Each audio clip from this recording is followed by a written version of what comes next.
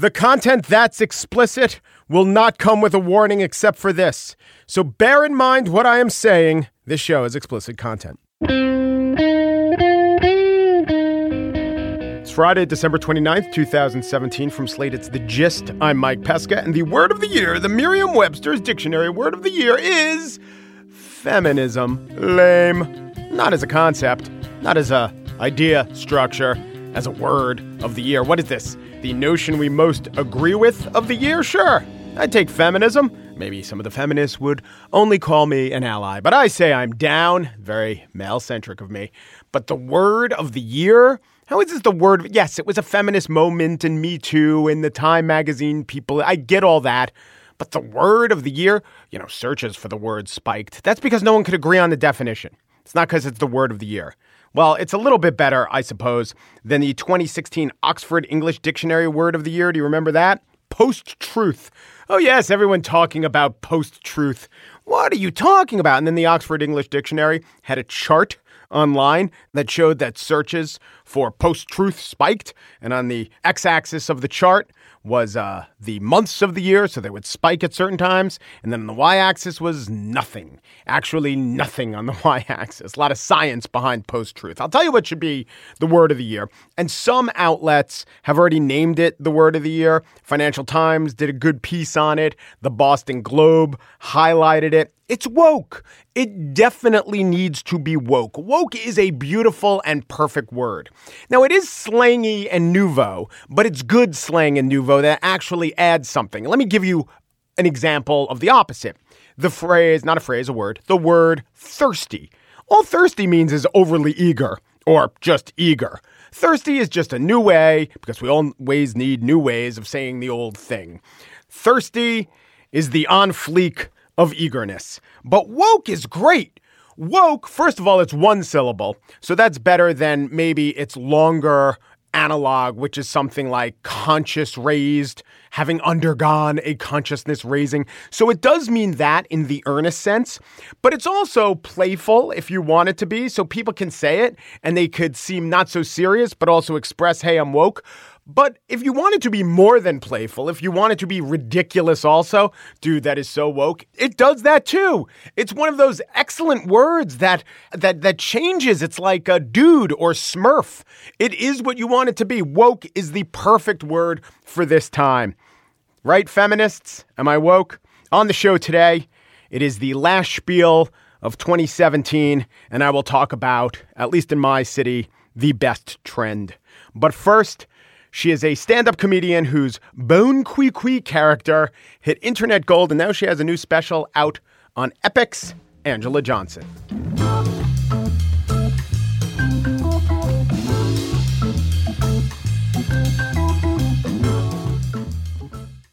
Anjelah Johnson is a stand-up comedian, a veteran of Mad TV, and we're going to get into this YouTube sensation. She had a character that affected the culture and still does to some extent. Her new special on EPIX is Mahalo and Goodnight, i.e. it's Hawaiian. Hello, Anjelah. How are you? Hi, I am well. Thank you for having me. In the same chair Bob Saget was in. Thank you. It's what we call the Saget chair. Okay, good. Did he also comment on how amazing the chair is? He took the chair for granted more than you did. You noticed the chair. You were more present in the chair. Not his observation. No. Yeah. Okay. He had his shtick to get to. Yeah. Yeah, it wasn't really interacting. You were doing crowd work with the chair. Yes. Why do you want to do Hawaii? Because I don't think I've ever seen a stand-up special in Hawaii. Really? No, there's been a couple. Elvis, for one. No, I'm just kidding. Yeah. Hilarious. Yeah, it was when he classic. did Love Me Tender and his callback. Dying. Yeah, I'm dying. Yeah. Listen, I have 4-hour specials, and each one I've picked where I film based on my fan base. 3 years prior, I put a show on sale. I'm coming to Hawaii. In my mind, I was like, okay, if it sells out, we'll add a second show. It's going to be amazing. Well, the day after my tickets go on sale, Bruno Mars goes on sale for the same day. Yeah. right at the venue across the street from mine. So you're going head to head with Bruno With Mars. Bruno Mars. Yeah. Like the biggest guy in the world, and he's their hometown. Ironically, one of the smallest guys in the world. Ironically. Isn't that funny? Are you taller than Bruno Mars? I think I am, actually. But, God, I love Bruno Mars. And of course so you do. That's why you bought tickets for a show and didn't show up to yours. Exactly. That's exactly what I'm saying. Nobody's going to come to my show. I don't even want to come to my show. I want to go to Bruno Mars' show now. Like, this is ridiculous. Nobody's going to come to my show. I ended up selling out, added a second show, sold that one out as well. And it was unreal. So it was in that moment that I was like, wow, Hawaii is showing me so much love. I'm going to return the favor and I'm going to come back and shoot my special here. So that's what I did. As you ponder, why do any of these places specifically come to love, or jump on the Anjelah train, as they say? You know what? I think I'm very family oriented. Right. And it's a family friendly show. You don't curse at all. Yeah. You don't do polarizing stuff. It's more inclusive. You don't do. I want to make sure my show is a break from everything that we see in our Twitter, our Facebook, on news, wherever you get your news from, yahoo.com, whatever you get your news from. I want to make sure that my show is a break from all of that. Just come and hear some stories, laugh, have a good time. Don't feel like you need to put your opinion into this because I'm not going to say something to egg on your opinion. I'm just going to share with you life, and then you do life, and we're going to relate on the fact that we all do life together. In our house, our roles are kind of reversed, and we're okay with that. We are okay with that. Like, whatever works for you in your relationship, do that. You know what I mean? Like, do what works. For us, our roles are a little flippy-floppy, you know? Like, I can bring home the bacon. I'm just not allowed to cook it. My husband loves to go shopping. I love to sit outside the store with the rest of the husbands. But as a comic, you can't turn it off, right? You can't turn off the way you look at the world. Right. And if you, just judging by your Twitter feed and the fact that you're a person, a woman in 2017, a woman of color in 2017, like you're experiencing this, you're thinking about it. So do you have to fight to keep it out of the act? Do you have an outlet for the stuff that might be brilliantly hilarious, but not, of a piece with everything else you're talking about? You know, that's a really good question you bring up because I feel like my voice on Twitter, I want to fight for those who don't have a voice and be their voice is a newer thing for me. Mm-hmm. To be honest, I feel like it's with this administration, I feel like I have to fight for people. I have to use my voice for those who aren't being heard. Because we were saying before we were rolling the mics, your dad is Mexican. Yes. Your mom? Mexican as well. Okay. So what we're saying is you're Mexican. Yeah. American. Yeah, Mexican-American, Native American. Your husband is? Puerto Rican. Okay. Yeah. Asterisk, that's American. Not a lot of people knew that before the big hurricane. Some people still don't. Yeah. So I feel like this administration right now is kind of forcing me to be more vocal about certain things that I never was before. So it's a new thing for me, to be honest. Mm-hmm. So it might be a little harder as I'm starting to write new material right now because my hour just came out. So now I'm in that process of getting rid of the old stuff, starting new stuff. So I think I will be a little torn and want to share more of the things that are on my heart and that are weighing me down. But I'm going to focus on staying true to my storytelling style and the reason why people love coming to my shows, which is because they do just want to come and have a good time. So it's going to be a challenge. They know you and like you as a person. This is a little bit different from the person they know. But do you do smaller venues? Do you do drop-ins where they're not even coming for you? Yeah, I'm starting to do more of those. I think early on in my career, those rooms would intimidate me. To stop into just the Improv or the Comedy Store or whatever, just on a Tuesday for 40 people. I would be so intimidated. And I'd be like, nah, I'll just wait till my show's on the weekends. You know what I mean? So I'm starting now to make more of an effort to be like, okay, let me go drop in. When somebody asks me, hey, can you come do my Tuesday? I'm going to say yes. I'm going to force myself to go and say yes. How did you come up as a stand-up? Were you more a performer before you were a stand-up? I moved to Hollywood because I wanted to be an actress, and I started as an extra and kind of worked my way up. Which movies? Or TV shows? On the TV show Friends. Oh, really? The best show of all time. Can we see your back in Central Perk sometimes? Can you? Wow. Let me tell you, I'm on season 9 and 10. Okay. Did you interact with, what was his name, Gunther? Gunther. That entire cast was lovely. Nobody was a diva. Everyone was just lovely people. They were great to watch and learn from. Isn't it interesting and humbling. So here you've done 4-hour specials and you sell out theaters and your star is rising. But you will literally, even though you attract but a small portion of the screen, you will literally never come close to getting as many eyeballs on you as when you were just in the background drinking coffee in your first job ever. Isn't that amazing? Yeah. Yeah. Like that was the number one show. Back when a time when number one show meant 30, 40 million people. And the way that show plays throughout the world and is on cable in reruns, it's just so universal. Kids who are 20 years younger than that show have watched every episode of that show. Yeah. But here's the thing. I think maybe actually you might be wrong because YouTube. Yes. YouTube is life-changing. It's unreal. And I want to ask you about that. So let's just stay with the Friends thing for a second. Yeah. Did you ever get a line or ask for a line? Was that ever? Are you kidding me? No way. I would never have the audacity to do that. And they would say, get out of here. That's and it. I'd You be ruined fired it forever. Immediately. Yeah. She asked for a line. Yeah, no. Yeah. But I also, they didn't have a strict no Mexicans policy, but you know. But there was just two of us. Yeah. Me and my cousin, and she actually looks white because she's half Irish. But, okay, so I worked my way up from an extra, and then after Friends was done, they had the Joey spinoff show. Sure. And then I went on to another show after that, and they made me a stand-in on that show. While I was standing on that show, I took a joke writing stand-up comedy class at a church. Does that work? What did that class give you? Does it work? Hello. I'm know. here with you right now. So what did you learn from the class? Lots of technique. Everything from like joke writing tricks, like comedy is in the rule of 3. Like I didn't know that. I didn't know what that means. So I take this class and I wasn't trying to be a comedian. I wasn't like, okay, where can I get stage time all of a sudden? It was just anytime somebody would be like, oh, you want to do my Tuesday night? I'd be like, yeah, I guess so, whatever. And I was like, oh, I'm not a comedian. I'm an actress. I just do this for fun. Like that was my like thing that I would say. Right. And so it's January 2007. The video hadn't come out on YouTube yet, right? I just took this class and like I'm doing a couple spots here and there. I have nothing to my name, don't have a job, I don't have an agent, no money in my bank. It's like you tried, give up, go home now, right? The only reason why I stayed in Hollywood is because, I felt in my spirit, like deep in my gut, I felt like I'm not done yet. Like I really felt like God was saying, I'm not done with you yet. Just wait, just wait. And that and my sister would send me money to pay my rent. Yeah. She would send me gift certificates to the grocery store so I could eat food. Like she was like, don't give up, right? So I was like, okay, I'm going to stay, right? So January 2007, I have nothing to my name. And all of a sudden this nail salon video comes out on YouTube. And from January to February, there was 4 million views.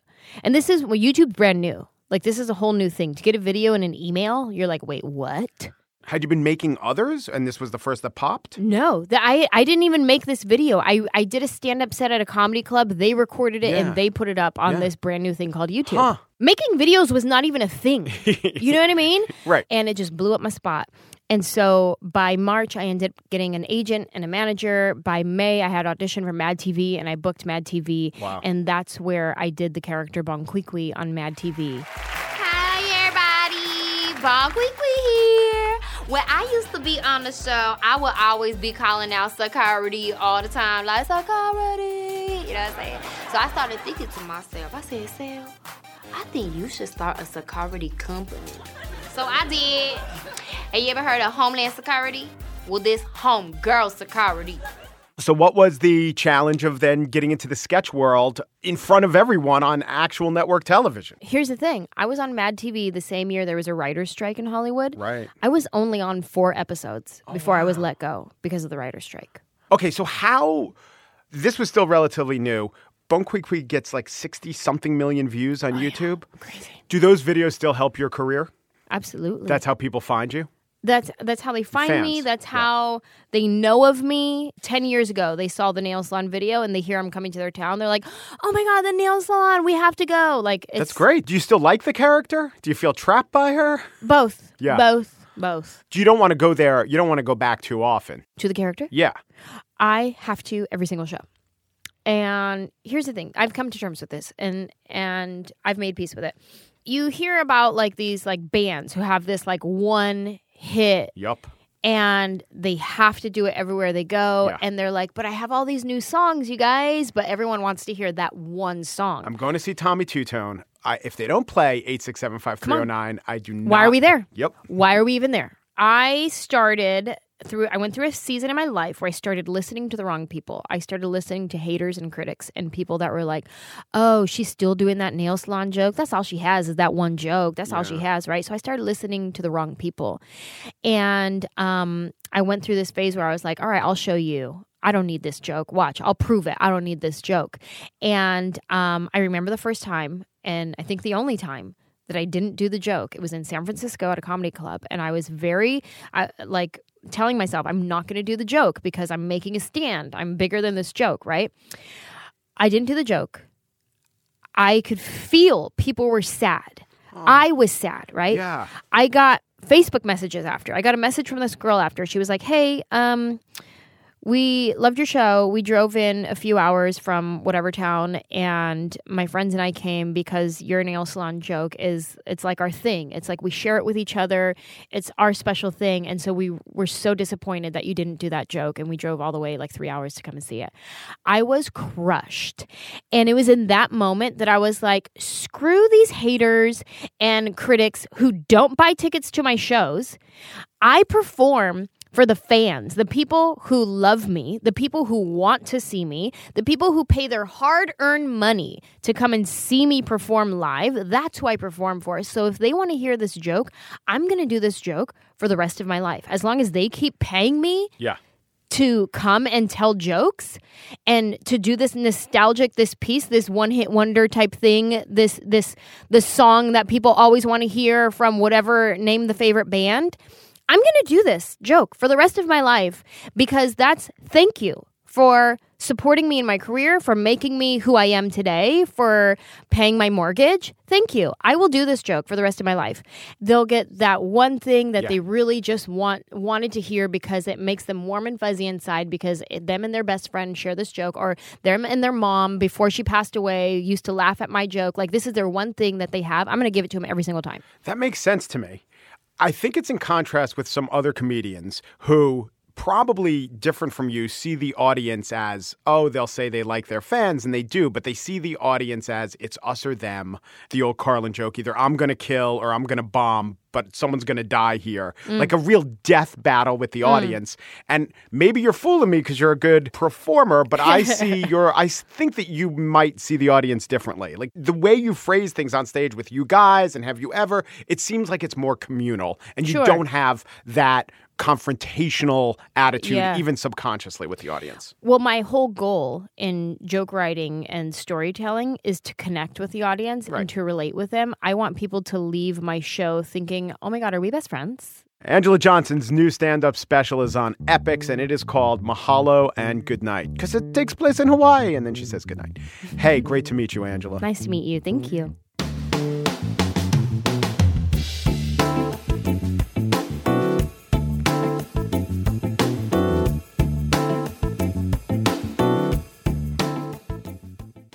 And now the spiel. New York City is on pace to set a sort of record or equal a record of murder or lack thereof. If the current trends hold, or which is to say, in the criminologist parlance, unless we get silly with the killy, in the last 3 days of 2017, we're going to have fewer than 300 murders. This is unbelievable. Not since the 1950s has New York City had fewer than 300 murders. It's something of a secular miracle. It should be celebrated. It should be studied, but it's not. It's sometimes noted, but often wrongly noted and contextualized improperly. Murder is down in New York City, but rape is up. The latest numbers are out tonight. The city's murder rate in November dropped 20% compared to the same month a year ago. Reports of rape, however, for the month of November were up 15%. The New York Times did this too. While murder is down, rape is up. So that seems like the sort of thing you'd want to point out if you're talking about overall crime trends, but it's very, very misleading. The total incidence of rape in New York City, or I think elsewhere in America, isn't up. I don't think they're up. There's no proof that the actual number of rapes are up. What's happening is that more people are reporting rapes and more people are thinking, more women are thinking of encounters they've had as rape. And that's a good thing. Earlier this year, a Brooklyn police official got into a little bit of trouble when he seemed to diminish non-stranger rape. But what he was trying to say, and he didn't say it well, was that in his area, Brooklyn and Greenpoint, there were 62 rapes. And he noted, yes, but only 2 of them are stranger rapes. And then he went on to say, and those are the really bad kind of rape. Let's not agree with him on that. But it is true. If you were to just compare the kind of rapes that we thought of as rape in the 1950s and 60s and 70s to the kind of rapes today, which would be stranger rapes or abduction rapes or something like that, the incidence isn't up. And this is going to sound really, really weird. The report that the number of rapes or sexual assault is up is probably actually a good thing. Because as a society gets more progressive about rape and what it defines as rape, and really importantly, what the police take seriously as rape, as it gets more progressive, you're not going to have, at least in the beginning, a diminution of rape. You'll have an increase. Sweden has some of the best laws about sexual assault in the world. They also have more rapes reported than their Scandinavian neighbors just because they define it differently. In fact, they define it more in line with what an anti-rape advocate would want. But as far as murders, and it's a little different than sexual assault, it's a little different from just about any other crime. Criminologists like looking at murders because, chalk outlines are fun, but also because they're absolute. And there are some instances where you don't find a body, but mostly if you're murdered, we know it. And if there's a body, there's definitely a crime. It's not the case like there's a he said, she said over who owned the artwork in terms of possession and property crime. It's not like an assault where some go unreported or some go falsely reported. There's not a whole lot of false reporting of murders. There is a body or there isn't. So murder is, in a way, a gold standard of crime. And New York City has reached something of a gold standard among big cities. It is glorious. It is a miracle. It is annoying because it's swept away with, on the one hand, coverage like we've talked about, but also it has barely been noted how wrong some experts were. First of all, there was talk of the Ferguson effect. And the Ferguson effect was the idea that policemen weren't emboldened to do their jobs and therefore crime would rise. We saw in a few months after the Ferguson, Missouri protests, some evidence that in some cities crime was rising. The people who were motivated to make a dishonest argument jumped on that, labeled it the Ferguson effect. We're not seeing huge examples that has really had an effect in society. And in New York City, where a stop and frisk policy was thrown out by judges, and this caused a great tumult at the time. When this stop and frisk policy was thrown out, it was thought, well, what's going to happen is that crime is going to rise. The mayor of New York City, Michael Bloomberg, who was always a proponent of the stop and frisk policy, blasted the judge Shira Scheindlin's decision at that time. Throughout the trial that just concluded, the judge made it clear she was not at all interested in the crime reductions here or how we achieve them. In fact, nowhere in her 195-page decision does she mention the historic cuts in crime or the number of lives that have been saved. I believe Michael Bloomberg's motives were pure. His critics will just say he's insensitive or he's a racist. I just think that he's a logician. He saw that crime was falling. He knew it was very important to keep crime falling, and he thought that this was a technique to do it. And almost all the top minds in the field agreed with him. Here's how The Atlantic, this was the framing of stop and frisk, the benefits versus the cost, which would be a rise in crime. The Atlantic did a huge cover story on it, and it was called, Is Stop and Frisk Worth It? And in it, they quoted Frank Zimring, who teaches at the UC Berkeley, who called himself a McGovern liberal, and who wrote a book about New York, The City That Became Safe, New York's Lessons for Urban Crime and Its Controls. And his big lesson was proactive policing. In other words, stop and frisk. It was thought, and backed up by lots of evidence, that yes, there was a disproportionate frisking of Black and Hispanic young men, but the effect of that was that crime was going down. And in fact, right after the judge's decision, crime started ticking up in the city. Here was a Daily News coverage. A dramatic drop in stop and frisk encounters has emboldened criminals and made cops more reluctant to take proactive action, even as murders and shootings are on the rise in the city. And the statistics that they cited right after the stop and frisk ban went into effect were pretty stark. Stop and frisk encounters were on pace to plunge by 42% in that year, 2015. And they noted as the number of stops fell, the number of murders spiked 19% in the first 5 months of the year. The number of people shot is up 9%, and the number of incidents jumped 9%. That seemed fairly compelling. It's unfortunate the thinking went, but stop and frisk kept us safe. Here is an interview between Richard French. His will be the first voice you hear. He's kind of a liberal firebrand guy, and he was interviewing Peter Vallone, city councilman who ran the police committee. This is Richard French putting it to Peter Vallone. As long as you're willing to say up front, hey, if you live in a rough neighborhood, you should expect to be stopped and frisked rather than if you're living on Park Avenue or Astoria. As long as we're saying that comes with the territory by living there. Right. Yeah, you're absolutely right. As long as you're willing to say, if you don't get stopped and frisked, you will lose more lives, that's completely consistent. As long as you're willing to admit we'll get more murders. Guess what? He was wrong.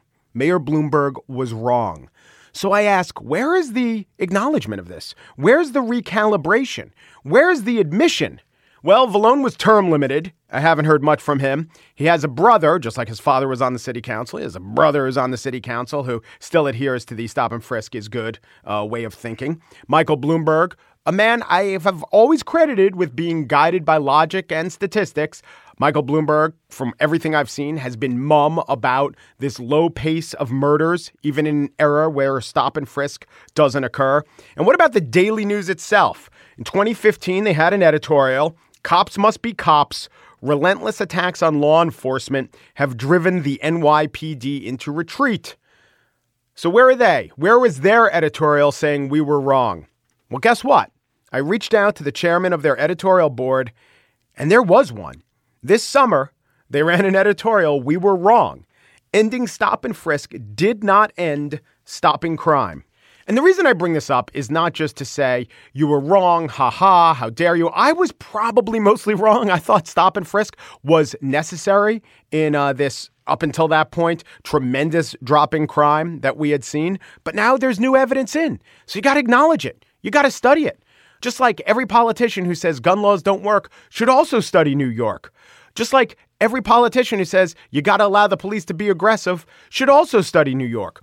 So some proper headlines are, safest big city in America has least intrusive policing. Think about that one. And safest city in America has most aggressive gun laws. Because all of those facts and the low murder rate are true and glorious and remarkable, and very few are drawing the proper lessons from them.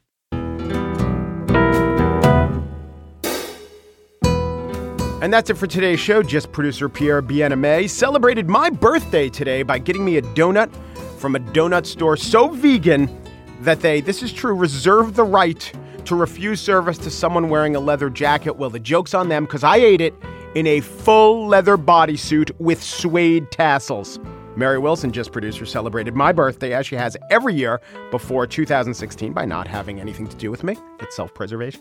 Steve Lickteig celebrated my birthday by passing one of those novelty town resolutions, naming me honorary executive producer of Slate Podcasts for a day. I got a proclamation, I got a key to the city, and I got to book a slew of white men on Represent. Woohoo, party! The gist. We wish you a happy my birthday. And we hope that the new year, which is only 3 days from now, is enough time for you to erase the picture of me in a full leather bodysuit with suede tassels from your mind. Oomperu, deperu, duperu, and thanks for listening.